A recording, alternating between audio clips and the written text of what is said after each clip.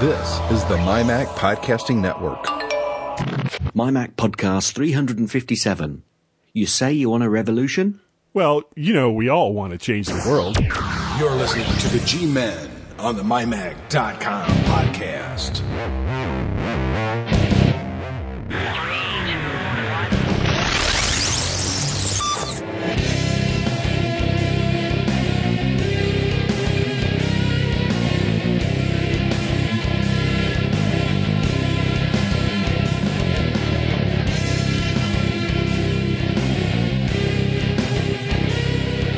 And welcome to the MyMac.com podcast. This is number 357. And as usual, I am joined by Gaz.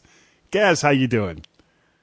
Sorry, you are? I don't know. I wasn't here last week, so I'm a bit confused myself. Oh, you're that, big balding bloke, aren't you? Yeah. Balding. Oh, nice. Good evening, Guy. How are you? Oh man, I'm doing pretty well. I had a nice little break there from the show, but of course it's always good to be back.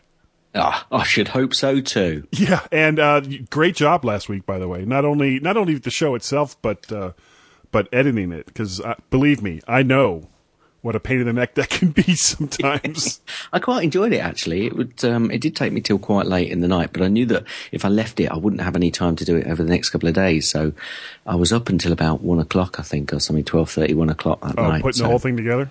Yeah, and we'd finished around, I don't know, 9-ish or something like that. I don't know, 9:30. So, it's a lot of work. So, kudos to you, man. Yeah, that's what I do every week, or almost every week, since I didn't do it last week.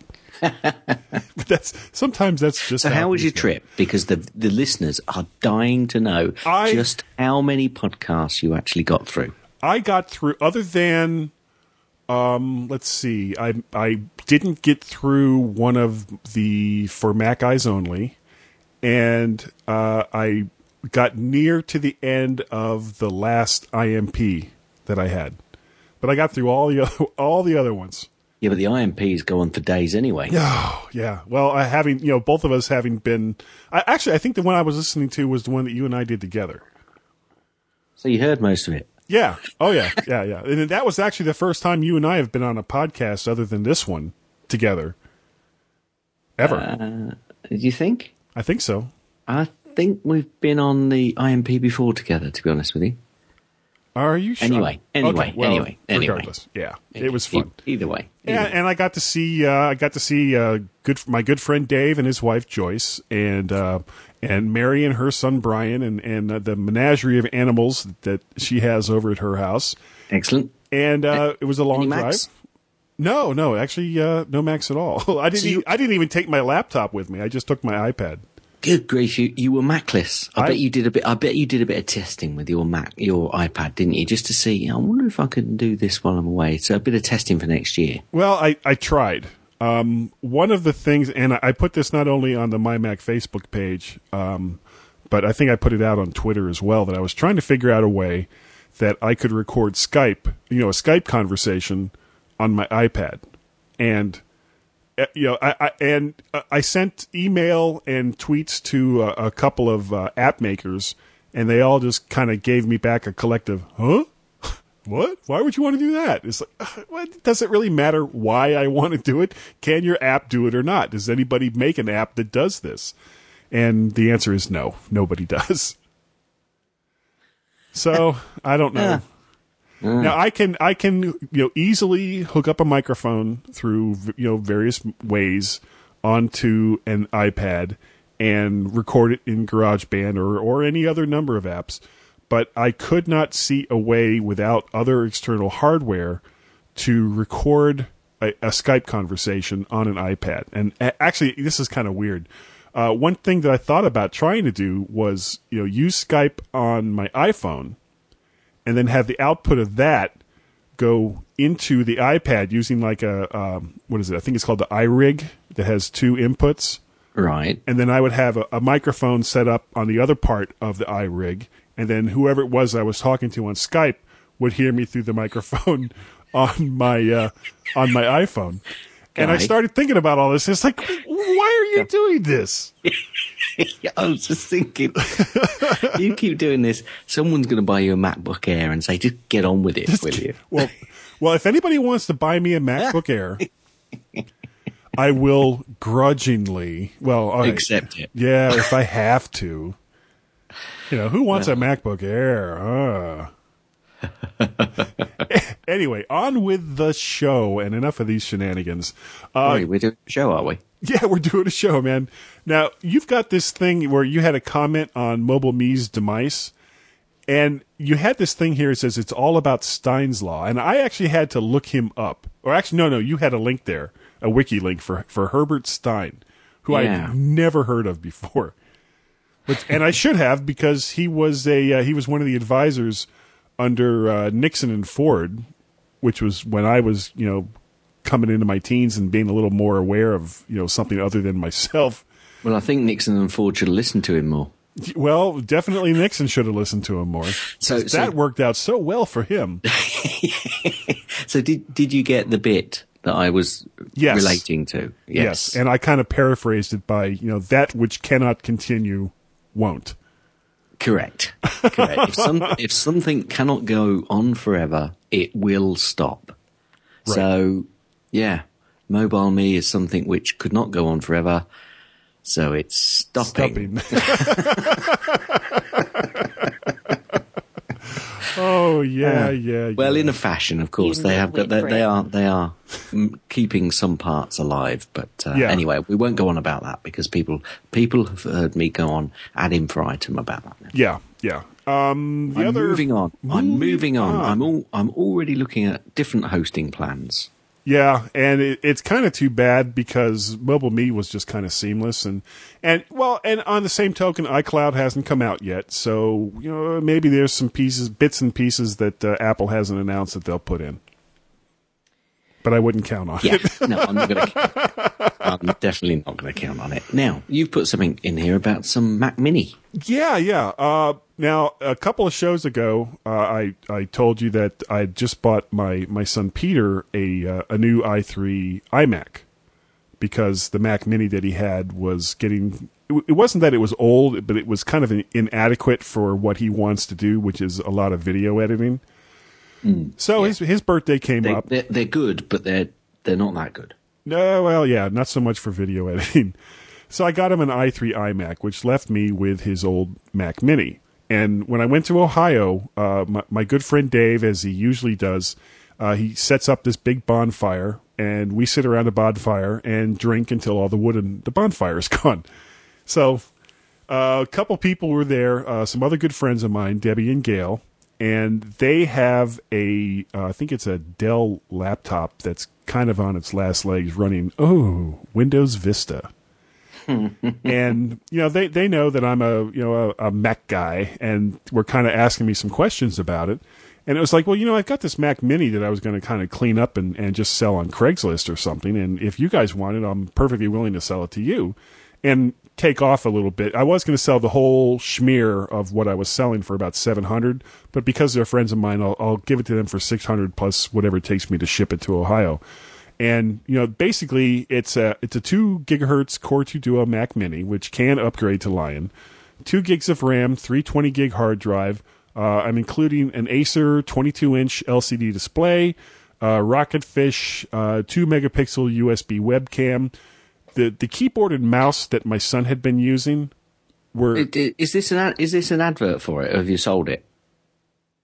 No, they bought it. They're going to buy it. Well, don't do an advert for it. Well, it's okay. Just letting everybody know what they missed out on.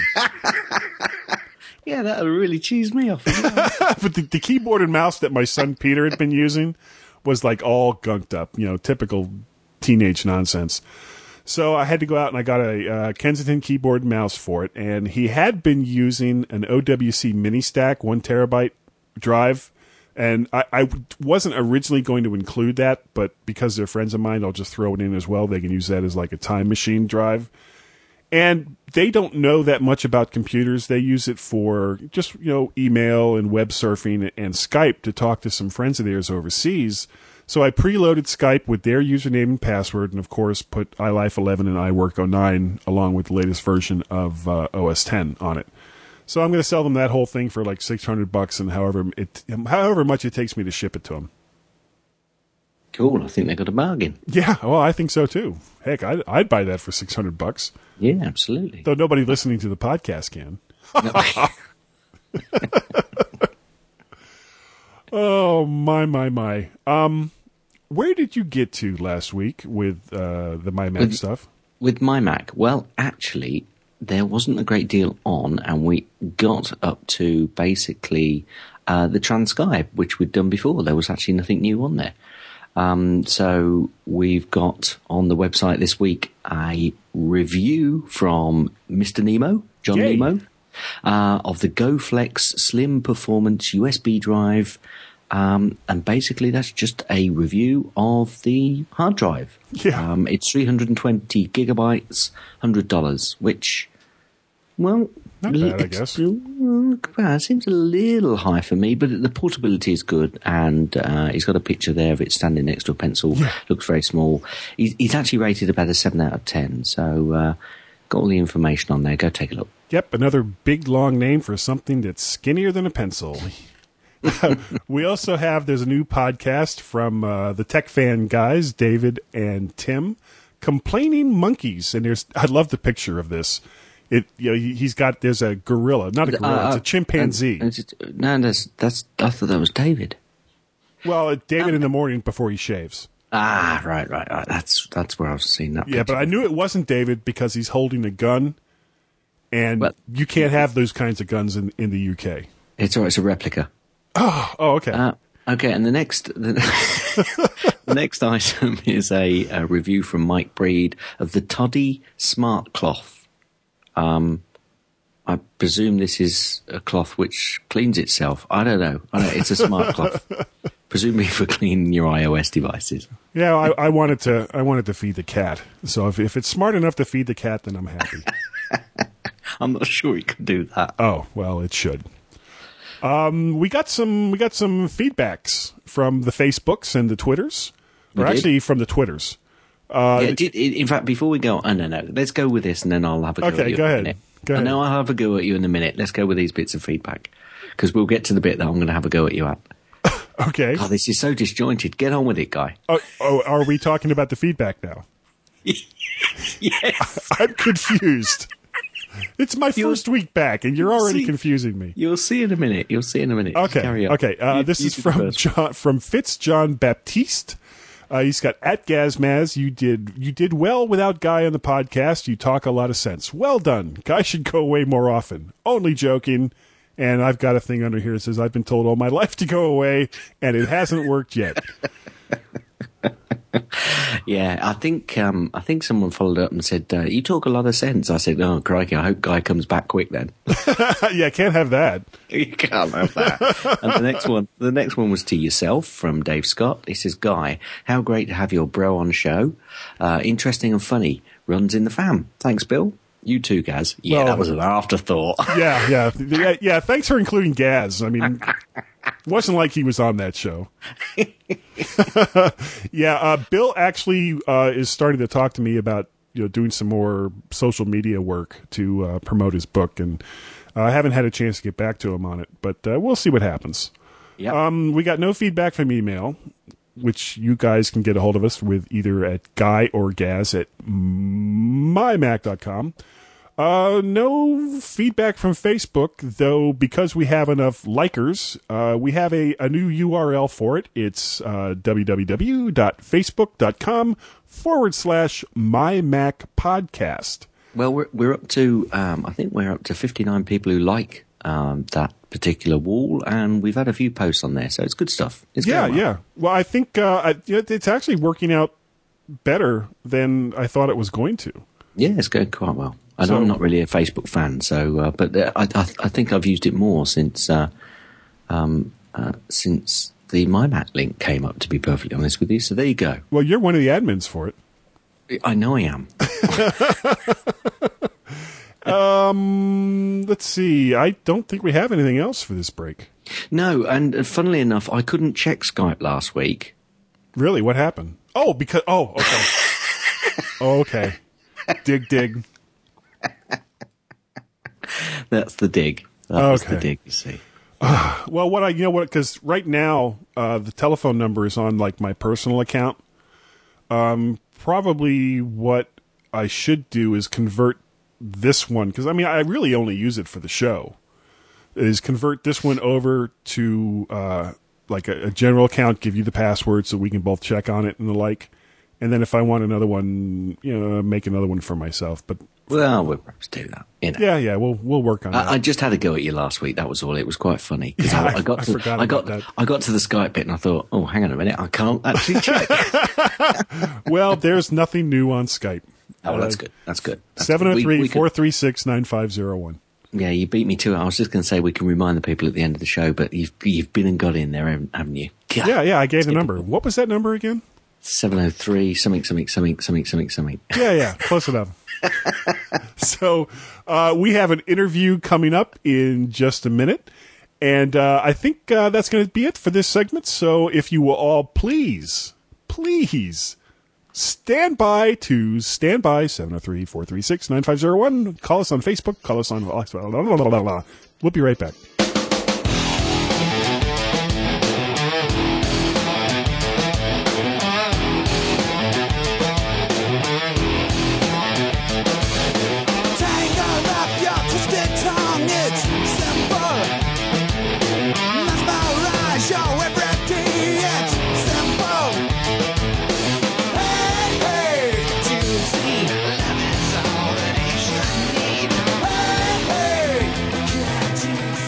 Promo. If you remember Tim and David from the old MyMac podcast, you might want to listen to Tech Fan. Promo. What we do on Tech Fan is we have a broad scope. We like to talk about all aspects of technology, not just Apple stuff. Okay, Tim, that's really, really annoying. Can you stop that, please? We were supposed to do a promo. I was saying promo. We were doing a promo, but we don't need to say the word promo. Promo. Thanks. Tech Fan, listen to it. Don't listen to him. Promo. You got a great car. Yeah, what's wrong with it today? I used to have one too. Maybe you'll come and have a look. I really love your hairdo, yeah. I'm glad you like mine too. See what looking pretty cool get you.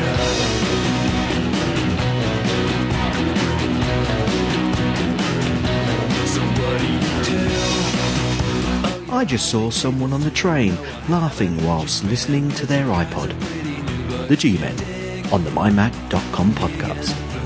Welcome over to my work. I'll have a cook you something that you really love. And welcome back to the MyMac.com podcast. And it's still Guy and it's still Gaz. Yes, I'm still here, incredibly. I know. Every single week. It's like, why does Gaz do this with me? I asked myself that the same question several times.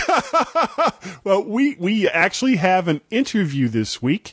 His name is Mark Schulman, and he is involved in possibly, I didn't even ask him this, I think he's the owner of Multi-Educator Incorporated. Hey, Mark. Yes, how are you? I'm one of the owners, so absolutely. Well, what's your is it like CEO? I'm CEO and president at the moment. Okay. Any other weird, like, funny titles, or is that basically it?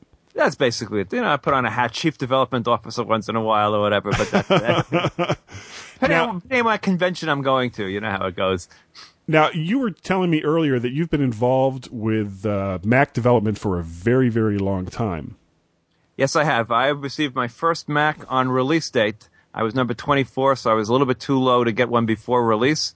So I've been developing Mac programs since before the Mac came out, actually. I was actually involved with working some products for the Apple II. Well, going way back then. Before you got involved with iOS, what were some of the other programs that you were making for either the Apple II or the Mac? Well, in the most recent years, for the last 15 or 20 years, we had a series of CD-ROMs in history, which we first started coming out with in 1989, 1990, and those are the first products that Multi-Educator started coming out with. The first one was a CD-ROM on American history. The first version of that came out on a choice of 8 discs without Wow. sound, or a CD-ROM with 60 megabytes with sound. The final version of that, which we still sell a few copies of at this point, is a DVD-ROM that's 4.9 gigabytes. Oh my God. That's what happened over time. And prior to that, which goes back to the very, very early days of the Mac, we had a product in a previous company that was called Home Executive, which was a product with various calculations. We had something called Mac Choice. We made choices of what you wanted to buy. And we had Mac Engineer, which ended up being the genesis of some of our iOS products. We have an electrical engineering product. And the idea from that came from Mac Engineer, which we did literally, I would say, in the first or second year of the years since the Mac first came out. We had Mac Engineer, Mac Choice, and Mac Home Executive. So those were in the very, very early years of the Mac. And we used to have a rule. Apple back then, to try to promote the Mac, had a series of, they used to put on shows in different parts of the country. Oh, yeah. And it was for free. For vendors, you could go for free. And so our rule back then in the company, back then there was an airline coming out of New York called People's Express. Oh, yeah. I remember them. So wherever People's Express flew, we would attend the Mac convention. So that was our early rules in the company. Wherever People's Express went, that's where we'd go, and we'd show our wares. And this convention, Apple would provide you with a booth, a table, and electrical outlet. And that's how we'd first show some of our products way back when. Now, the product that we're talking about today is called Revolutionary War, which is talking about the War of Independence in the 1770s of basically the American Revolution. Right, when we freed ourselves from those Brits over there. So Yeah. Boy, got to watch them. Yeah, we came back with some Beatles at you. Yeah, okay. It took you a few years, though, 1960, 1776. Yeah, but subterfuge. Subterfuge? Don't know what I'm talking about. Yeah, well. Subterfuge? Something like that. You took over America silently all these years later, so. And then let the Japanese and the Koreans and the Chinese take over from there. Shush. Now, where exactly did the idea of this come from? Now, I'm guessing that the part of the genesis of this product was some of the stuff you had done earlier for the Mac. Absolutely. I mean, our basic idea, and what I've been doing for very long, is I sort of go in and out of the world of history and the world of technology. And as someone who's very much been into history my whole life, my whole view is that people don't learn enough history, and by and large it's because history is boring. And certainly this new generation, we need to find ways of engaging them in ways that they can't be engaged by a textbook. So my basic premise has always been, let's use technology to teach history in as many engaging ways as we can. And that's where we started originally with the first CD-ROMs. And, of course, now we've moved over to the iOS devices. And what we've been doing now is we've been using the iOS devices is we've been taking some of the basic stuff that we've had. And we also have a very large history website called HistoryCentral.com and reimagining it for iOS devices, redoing it, and starting with resources all over again. Some of the text resources obviously are the same, but for some of our products, we have a biography of JFK. I spent a couple of days in the JFK library in Boston. We're doing a biography of FDR. I've spent 6 or 7 days working in Hyde Park over the last couple of months, putting together the material. Again, taking the fact that the iOS devices have all sorts of capabilities that we certainly didn't have in the CD-ROMs back when. So we're reimagining everything for iOS devices with the same basic concept. The idea is we want to bring history alive for a new generation. We think that technology is the best way of teaching kids, but I think the iOS devices are going to do what computers never quite did. In the history of our company, we got involved about 15 years ago in getting our CD-ROMs approved to replace textbooks. And we went through a lengthy process where we got California and I believe it was Alabama and Oregon to approve a bunch of our CD-ROMs. And it was a big, long review process, a number of trips out to each of those states. And after the whole process was done, it resulted in 0 sales. And Great. Well, people were afraid 15 years ago. Think back 15 years ago. A school district was afraid to say, well, we're replacing a textbook with a CD-ROM. Parents were used to textbooks. That's Right. what they had learned on. And I think we're now at the stage where parents are going to be ready for an iPad to replace a textbook. And certainly from a financial standpoint, where textbooks are running $80, $90, $100 a piece, I think that people are ready to say, you know what? I foresee a world that in 2 or 3 years, where most school districts are going to end up giving out iPads because it'll be cheaper to give out an iPad. Or some kind of tablet device. Right, some not sort of tablet. necessarily an iPad. Well, I actually believe the iPad is going to end up the same way that the iPod ended up, but that's my own personal belief in terms of the market share. But they'll give out a tablet, and it'll just be cheaper. Forget everything else than the textbooks that were being handed out. Right. And of course, our view, and I think this is what differentiates us from a textbook manufacturer, is what the textbook people are doing is they're taking their same textbook, putting it in an electronic form, and adding a few extra pictures or a little media here and there. And we've always been of the view that let's rethink the concept of what a multimedia device can do and how we can teach using a multimedia device. And that's where we're going in terms of our medium term. Our plan is to replace American history textbooks with a series of these apps that will cover all of American history over the next 3 years. Well, one thing I really like about it is how easy it is to go from one subject to another. I mean, the way you have it laid out, you've got the battles laid out, you've got the causes laid out, you've got the history that happened before the revolution actually started laid out. You've got sections with different battles. You've got sections with some of the people and the things that they actually wrote during those times. And it's easy just to kind of bounce from one to the other all over the place, as well as having some interactive, when I was going through some of the battles, I noticed that in like the multimedia section, as I can't remember what her name is, the woman that you had actually recording the background information. You had like little maps, you had like little flags of American and British forces and where they were at particular times and the routes that they took. And at the same time that the narrator is saying, okay, well, they went up the Hudson River to try to cut off George Washington, you would actually see a little British flag like moving up the river while you would see Washington retreating up through New York.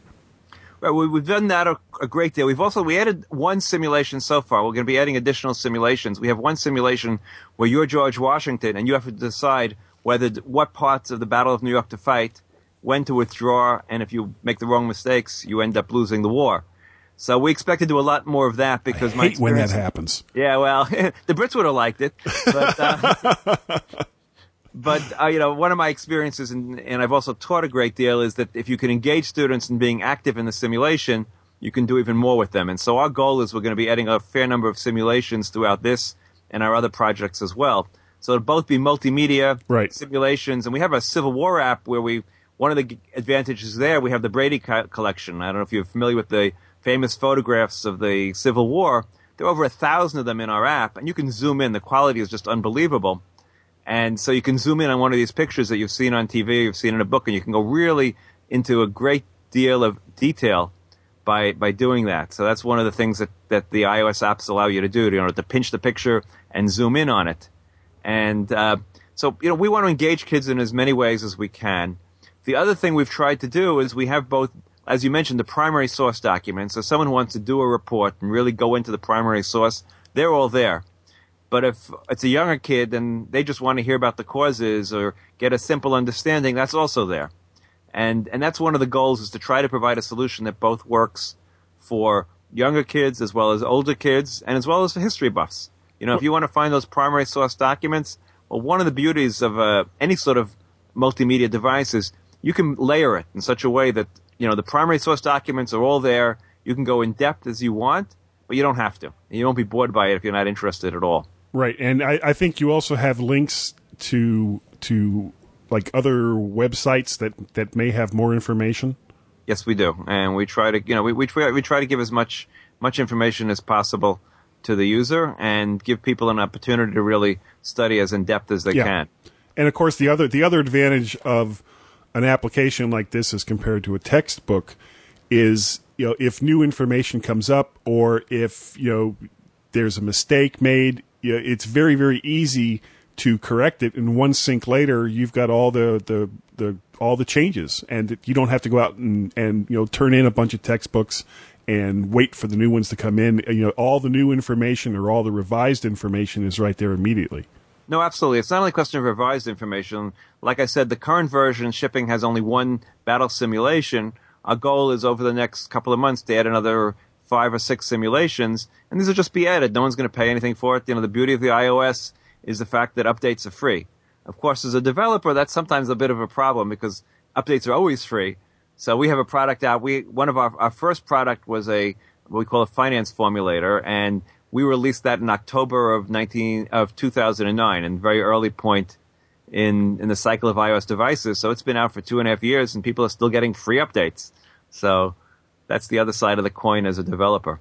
Now, the other thing that's nice about this application is you're not just telling it from the colonist's viewpoint. You've got Heaven forbid, it's a worldwide market out there. We got a little bit of their due. So right. So you've got information from the English side, both from Parliament, from the Royalists, from the troops and commanders that were in the colonies, from naval commanders on both sides, from just ordinary people on both sides, and it's a very, very rich app with a lot of information in it. That's it. Come on, guys, sell it to me. Sell it to me. Yes, I'm trying. I'll take my shirt off. Will that help? Probably not. Really, that's the goal in any teaching of history and telling of the history. I'm not one of those people who believes that history is relative. No, there are people out there who believe that history is only told from the side of the conquerors, and you can't really tell a true story. Well, you can actually tell the story of what happened in a certain battle. The facts at this point are known. Certainly, as events, we can't be sure about what we know about Roman history. But from the last 250 years, we know what took place in history pretty well.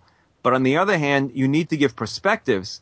And while certain events are happened, and this is what took place, the British perspective is different than the American perspective. And in each event that takes place, we try to give the different perspectives like you mentioned. And that's very important because people have to be able to see history from 2 different eyes.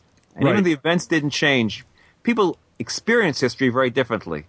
It's funny you should say that because I was listening to, there's actually a history podcast from the BBC, and I was listening to it the other day, and they were talking about how the whole of Western Europe could have looked different if a certain lady called Boadicea in the UK was fighting the Romans, and if she had not changed her tactics in fighting the Romans in the UK or in Britain as it was then, and carried on with her guerrilla type warfare, she could well have won that particular battle, and that could have changed the whole course of the way the Roman Empire was going at that point, which would have changed so many things. So it is interesting to hear from both sides as to the reasoning why one side was doing what it thought was right. Of course, kind of like a butterfly effect.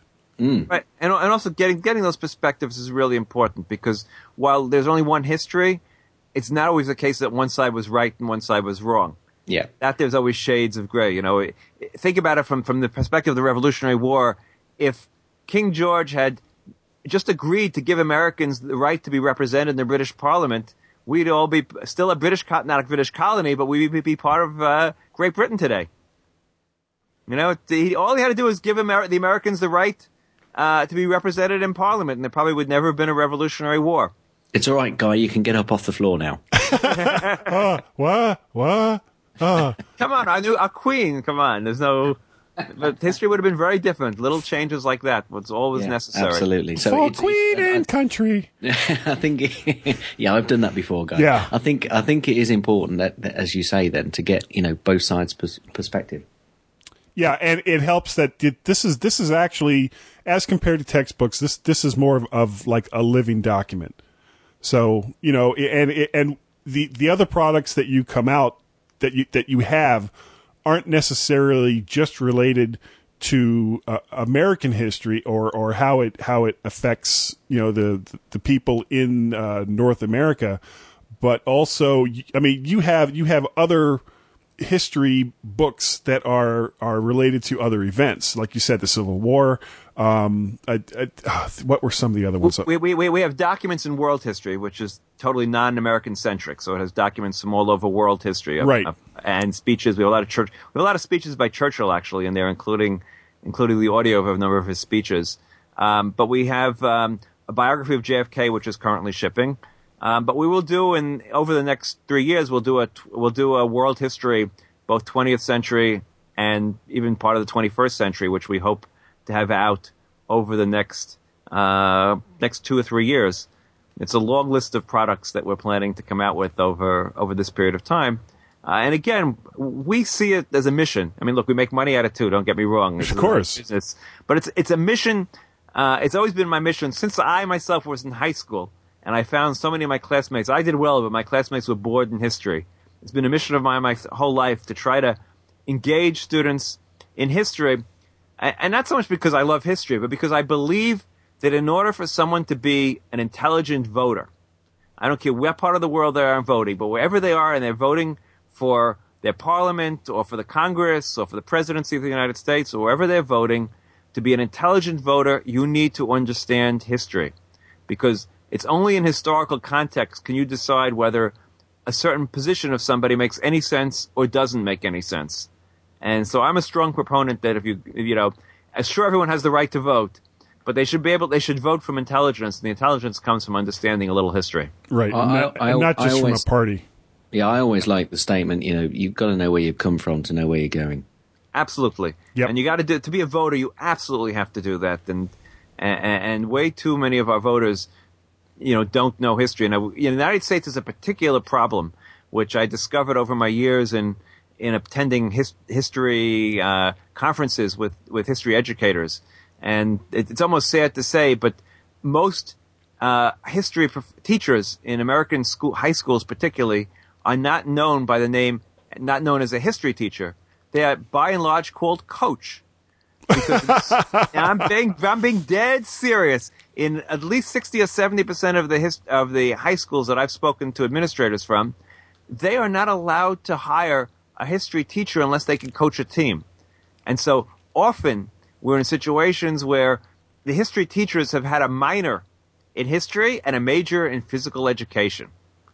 And that's where the future of our students and our civilization is being, in whose hands it's being placed, unfortunately, very often. So we need tools like this to help out the phys ed majors. Absolutely, or more importantly, to maybe get around them a little bit. And get these kids but to help them out too, they need something like this, without a doubt.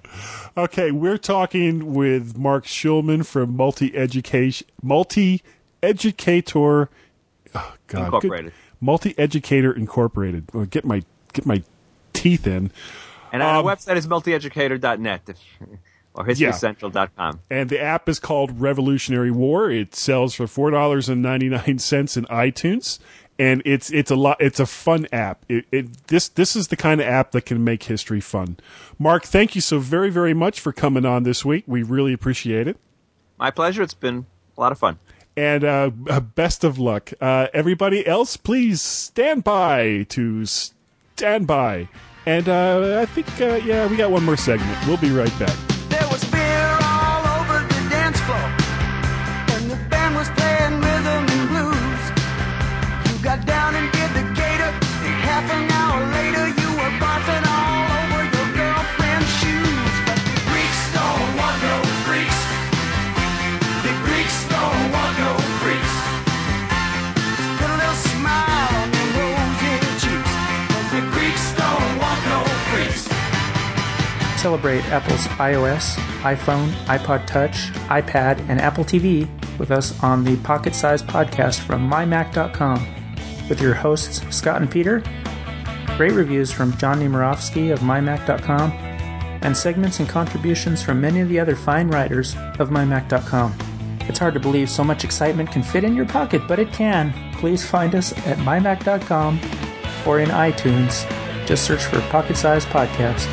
You'll be proud to tell your friends that you have us in your pocket.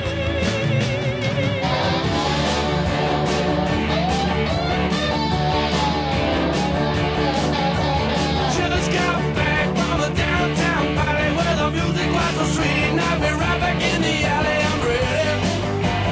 Yeah, I'm ready. The only reason to not listen is if you're sick, and we'll expect a note from your mother. The G-Men, on the MyMac.com podcast.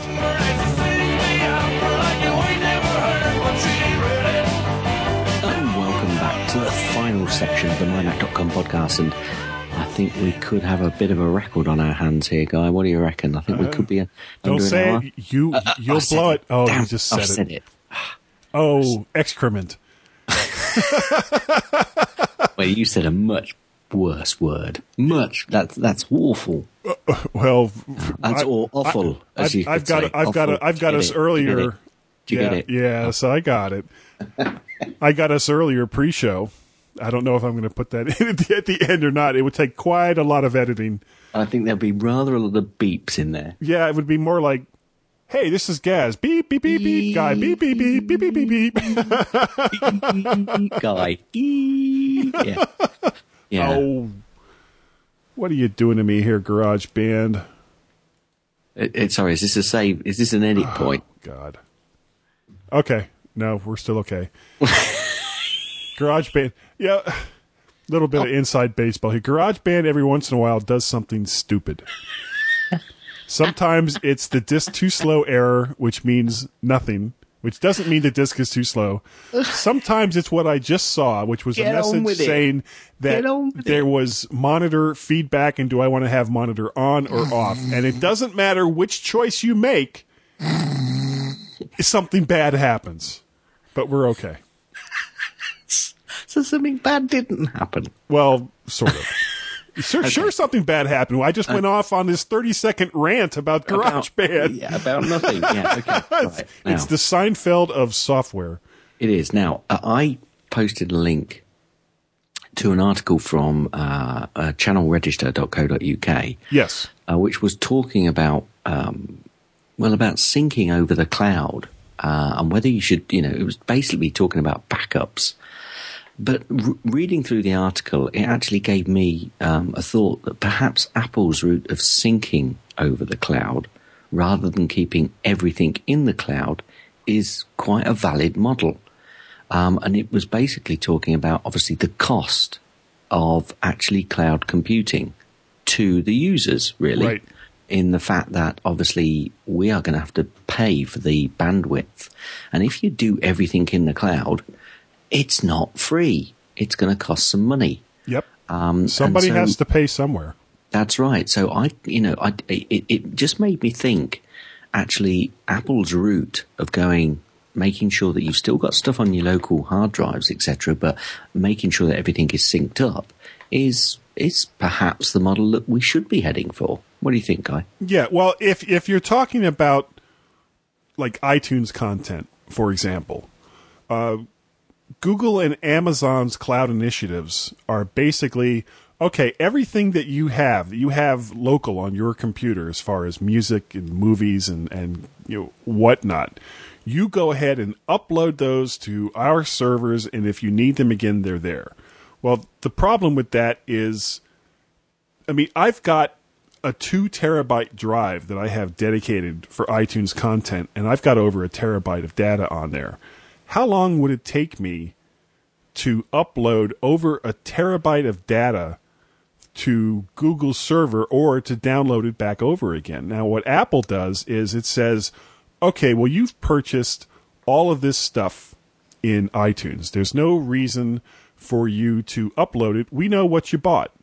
So if you need it again, we now have the permission of the content copyright holders to allow you to download it again because, you've already paid for it.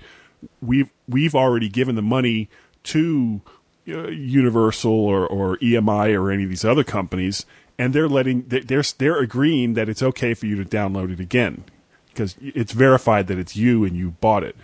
Whereas with Google's route, and they had to do, both Google and Amazon had to do this without the okay of any of these other companies that actually hold, the copyrights to all this content. And they're pushing back on it. They're saying no, because we don't know where that stuff came from. That's right. But this was. I think we've pretty much got a lot of that information. What I found interesting about the point about the article was the fact that it was talking really about the cost of cloud computing, and also the fact that you've also got to think about backups, as well, Sure. Because if you use the cloud as your only source and you have a failure, you're going to struggle. You really are going to struggle for immediate, up and running, to become up and running again. Sure. And that's why local backups, I think, are still extremely important. And also, we've seen a very large company get hacked.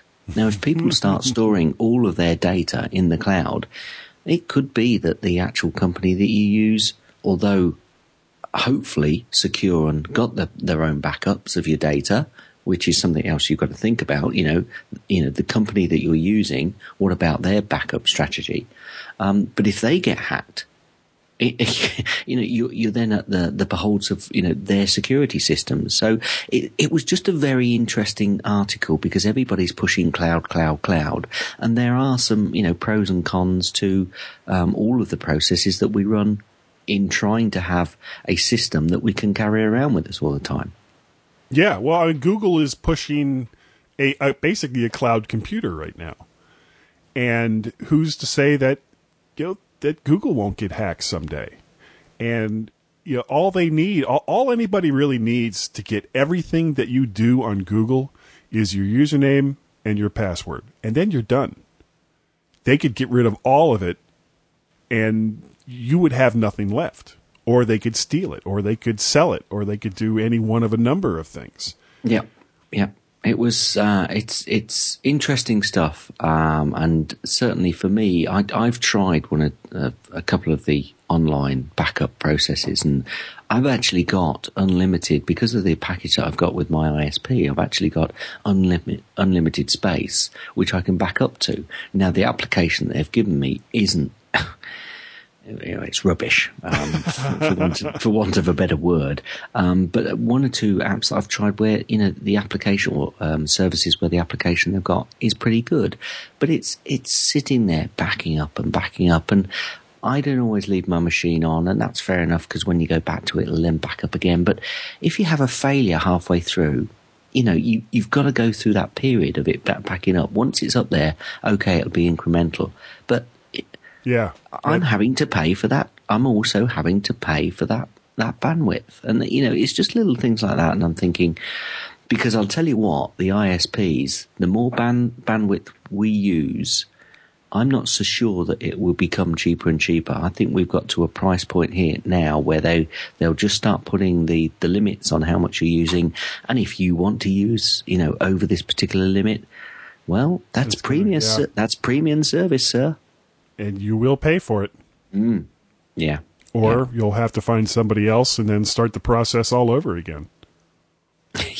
Yay. And aren't you looking forward to that? The next story that we were going to talk about, there's been quite a lot of talk about Final Cut Pro X. Dave and Tim did a really nice job on the latest Tech Fan. What number was that? 36, 37. Do you know, I've been and closed the page down now. I'll listen to it, I listened to the monkey story that I was going on about, so. Yeah, it was number 36, Complaining Monkeys. Yeah. And since that happened, or since Final Cut Pro X has come out, there has been a lot of pushback from the pro community about it.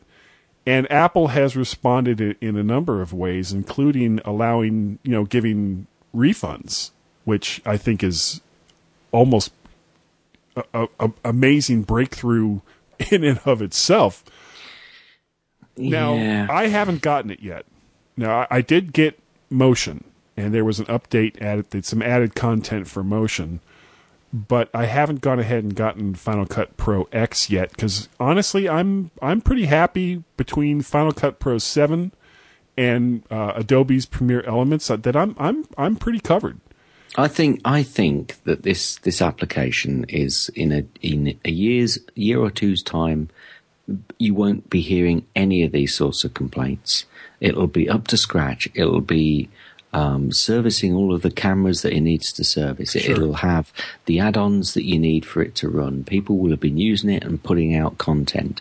I think the biggest issue, and I think both David and Tim and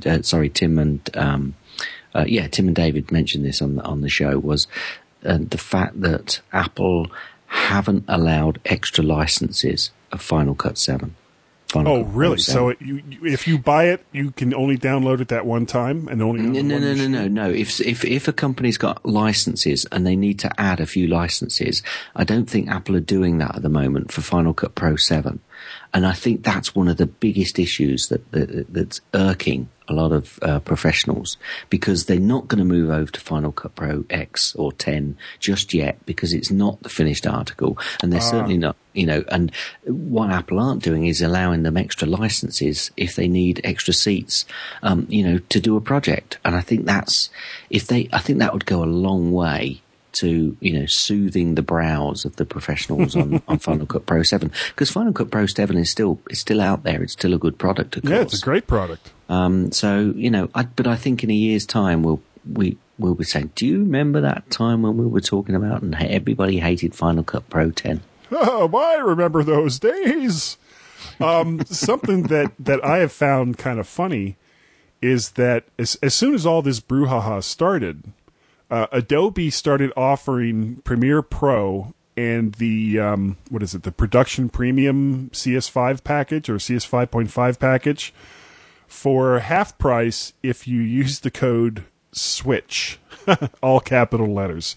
So that brings down the price of Premiere Pro to about $400, and the Production Premium package for about $850, which includes Premiere Pro, After Effects, Photoshop, Illustrator, Flash creation tools, Woohoo, Sound Booth, On Location, Encore, and Bridge, that's actually, considering Adobe's usual prices, that's a pretty impressive set of tools for the money.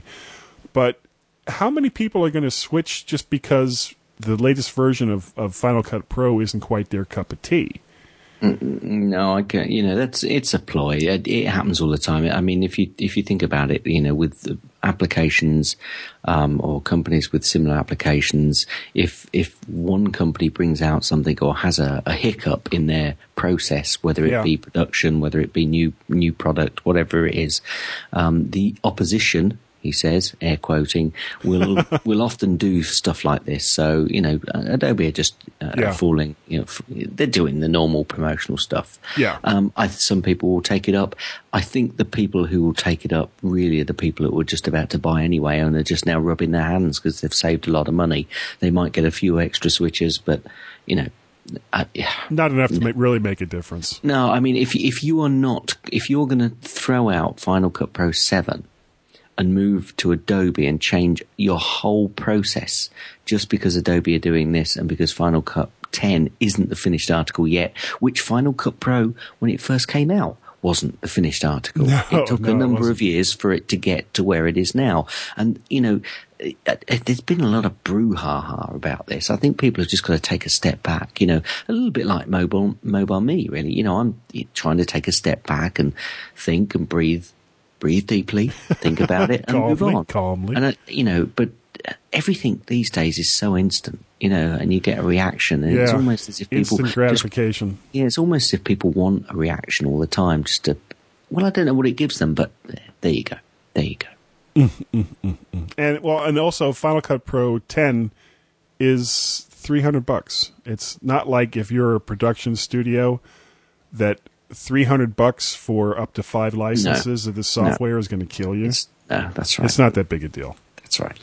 The next one, you had an article called from a site called iCloudRules.com. Yeah, it's all seemed to be about the cloud this week, doesn't it? Yeah. And it was mostly about somebody that I guess canceled their cable and tried to watch all of their regular TV just through the internet. Yep.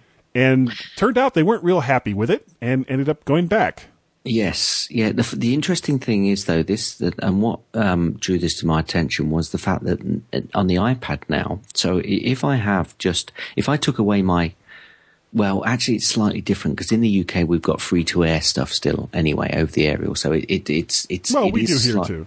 It is slightly different, but and we do have cable, so you can't get a lot of that stuff over the internet yet.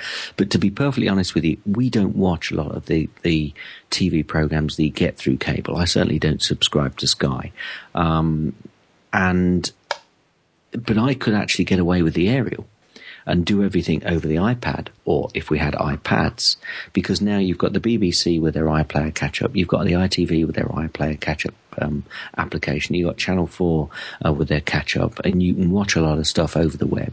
So that's what grabbed me about this particular article. However, I think it's still, as I think he's really found out in the article, it's still early in the day to throw away your cable connection when it comes to TV. Yeah, because there's a lot of content, just regular network, not even talking about local, but network broadcasting here in the States that you just can't get online. I mean, there's actually been one or two networks that have dropped out of Hulu, which was the big draw for that, where you could get almost, everything from all these different broadcasters right there on Hulu. But some of them have dropped out of that. So, yeah. I don't think we're quite at the moment yet, so I would agree with you there. Yeah, definitely. But it was, again, an interesting piece, and it's everything over the air. And of course, it's not going to be cheap, because if it's coming over the air, you might be on a Wi-Fi on your local, in your home network, but it's going through a cable or through an ISP who is serving that data to you. Yep. And I can assure you, they'll be counting the bits you're receiving. They usually do. The next one, and I've got a note here about it, and I can't remember what the article was about. Something about market growth in Asia. Well, it's pretty much Asia in particular, with an incredible percentage growth over there, certainly. But it was talking really about the fact that Apple is seeing a surge in revenue from overseas markets, which kind of makes sense. But I think in particular, they were talking about Asia Pacific only accounting for 18% of the company's overall profits. But the region achieved a 2,991% growth from 2005 to 2010. Now, Apple aren't going to do that again over the next 5 years. But of course, if they can half that, or even, let's say, make a quarter of that growth, they're already up so much higher on the value that they've got there, that it will equally give them, the growth on that percentage or on that value will still give them a hell of a lot of revenue from those countries.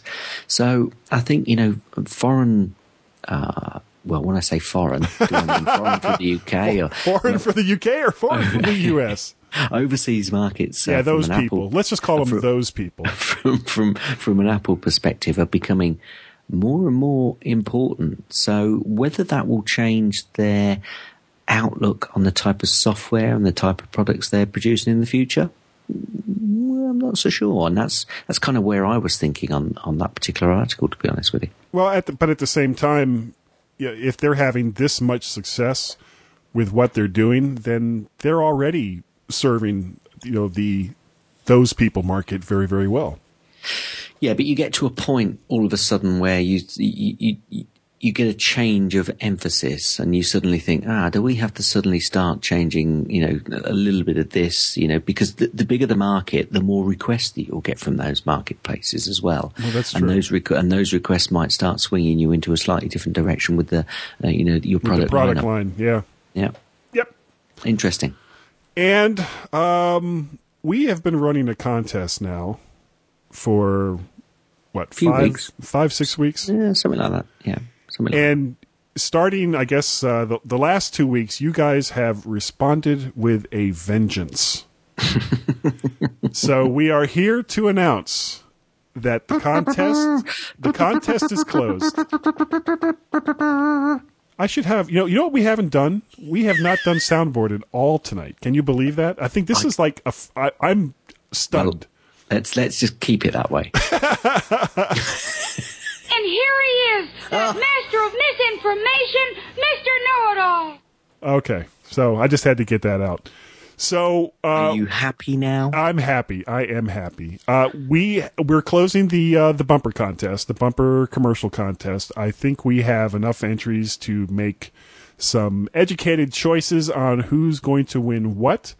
And I'm going to start contacting people this week to have them send me, email addresses or actually, I guess I'll need their physical addresses because I'm sending them a physical product. And we'll announce those winners next week. And either next week or the week after, we will record at least a few of them live. Now, if for longtime listeners, you may remember, I guess it was January or February. It was after Macworld. Yeah, it had to be after Macworld because that's where Tim and I wrote a bunch of them. Gaz and I, on the air, recorded live a lot of the bumpers. And I thought that was funny as hell. I'm sorry. I mean, just the fact that we were cracking each other up with some of these things, even after having read them countless times, just made it a great and funny show. So unless somebody has major objections to it, we'll probably do that again with some of the contest winners.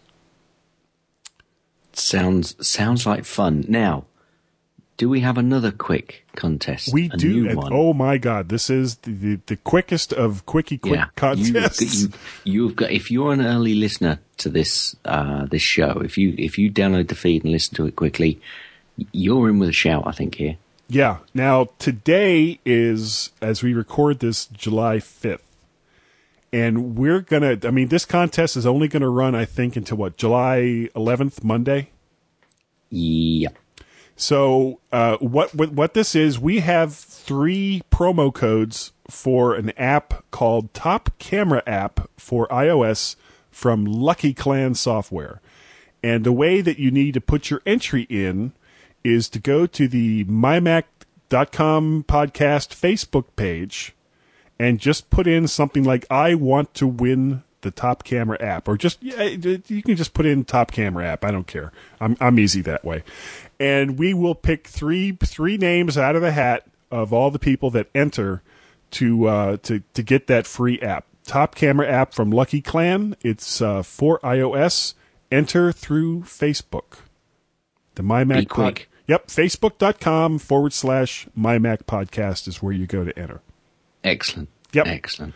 I think it's cool. Yeah. Now, don't get used to contests, folks. We're not going to be having them every week. No. This was we got alerted to this from Donnie Yankelo. Yeah. And so this was like just well done. Throw it out. Well real done, quick. Donnie. Well done. Thanks, Donnie. And this is normally the part where we pick apps. Well, it is, and we're not picking apps this week. Nope. And we've been really lazy. Okay, yeah, I'll go with lazy's good. But the funny thing is, Guy, we haven't mentioned Lion, which seems to be very close to finishing, and I think that's it. That's as much about Lion as we ought to talk about. It's going to be out really soon. It's $30 in the US. It's probably going to be about £20 in the UK. Watch out for it. There's probably going to be something happening within the next week or so. Yeah, we may be talking about this next week. I think so. Yep. I think so. And I think that's going to about do it for the show. I think it will. Yep. Now, Gaz. If you want to contact me, that's what you was going to ask, wasn't it? Yeah, it was. Oh, you're good. I've almost done this podcast on my own. Well, how would they do it? Tell me. I want to know. Although I've got to say at this point now, before we go on, I have to say thanks very much to Peter Upfold, who stood in last week. Terrific. We might have to have him back on. And also thanks to everybody who asked or offered their services. And I think I responded to one or two of them and said, okay, that's great. Thanks very much. I've actually got Peter on. But we might put you in as a standby for a listener invite. So we've actually got a few listener invites. So we'll be putting out requests to them, I think, fairly soon. Now, if you do want to contact me, you can contact me at gaz@mymac.com or on the Twitters at twitter.com/Gazmaz. Now, Guy. Yeah. If somebody wanted to contact you, I don't know why desperate. they would. Desperate people. How would they? They could contact me through email at guy@mymac.com or at twitter.com/MacParrot. That's a sick parrot. And of course, if you want to contact us or Fearless Leader Tim, you can do that at feedback@mymac.com. And for the love of God, Gaz, we have a Skype number that you just don't have access to. But I know the number. You do? What is it? I'm 703-436-9501. Wait, I got to check that. 703-436-9501. Yeah, you're right. You're our big winner. Yay. You don't get nothing. Oh. And, oh my God, my brain. So people go over to MyMac, like the page, or go into iTunes, and thank you very much for everybody who does this. Go to iTunes and tell iTunes what you think of us. Oh, no. Tell iTunes how much you like us. Something like that. Yeah, or Facebook /MyMac Podcast, and like us there too. And don't forget about, we've got those 3 promo codes for Top Camera app from Lucky Clan, and we are going to pick a couple names out of the hat. So just go to the MyMac Podcast Facebook page and just put in Top Camera app if that's all you have time to do. And that's all you got to do. It's really that easy. It is. Yeah. So I think we're done. I think we're done. Yeah. That's it. So we're done. Thank you all back. so I'm very, back. very We'll be back next week. Thanks everyone for downloading the podcast. Oh Kill my it. God. Kill it, will you? Kill it. Okay. Good night, everybody. Good night. Thanks for downloading the MyMac.com podcast. Please send all feedback to feedback@mymac.com or call our Skype number and leave a message. The phone number is 703-436-9501. If you enjoyed the MyMac.com podcast, make sure you check out the other family of podcasts, all from MyMac.com and all free on iTunes, including The Geekiest Show Ever, App Minute with Sam Levin, and Tech Fan with Tim Robertson. Go whenever you're ready. You say you want a revolution? No, you got to start with My Mac Podcast. Oh. Or do you want me to do that part, and then you come in, and then I'll come in? Oh. I've got to get that out of my system tonight. I've got too many effing in my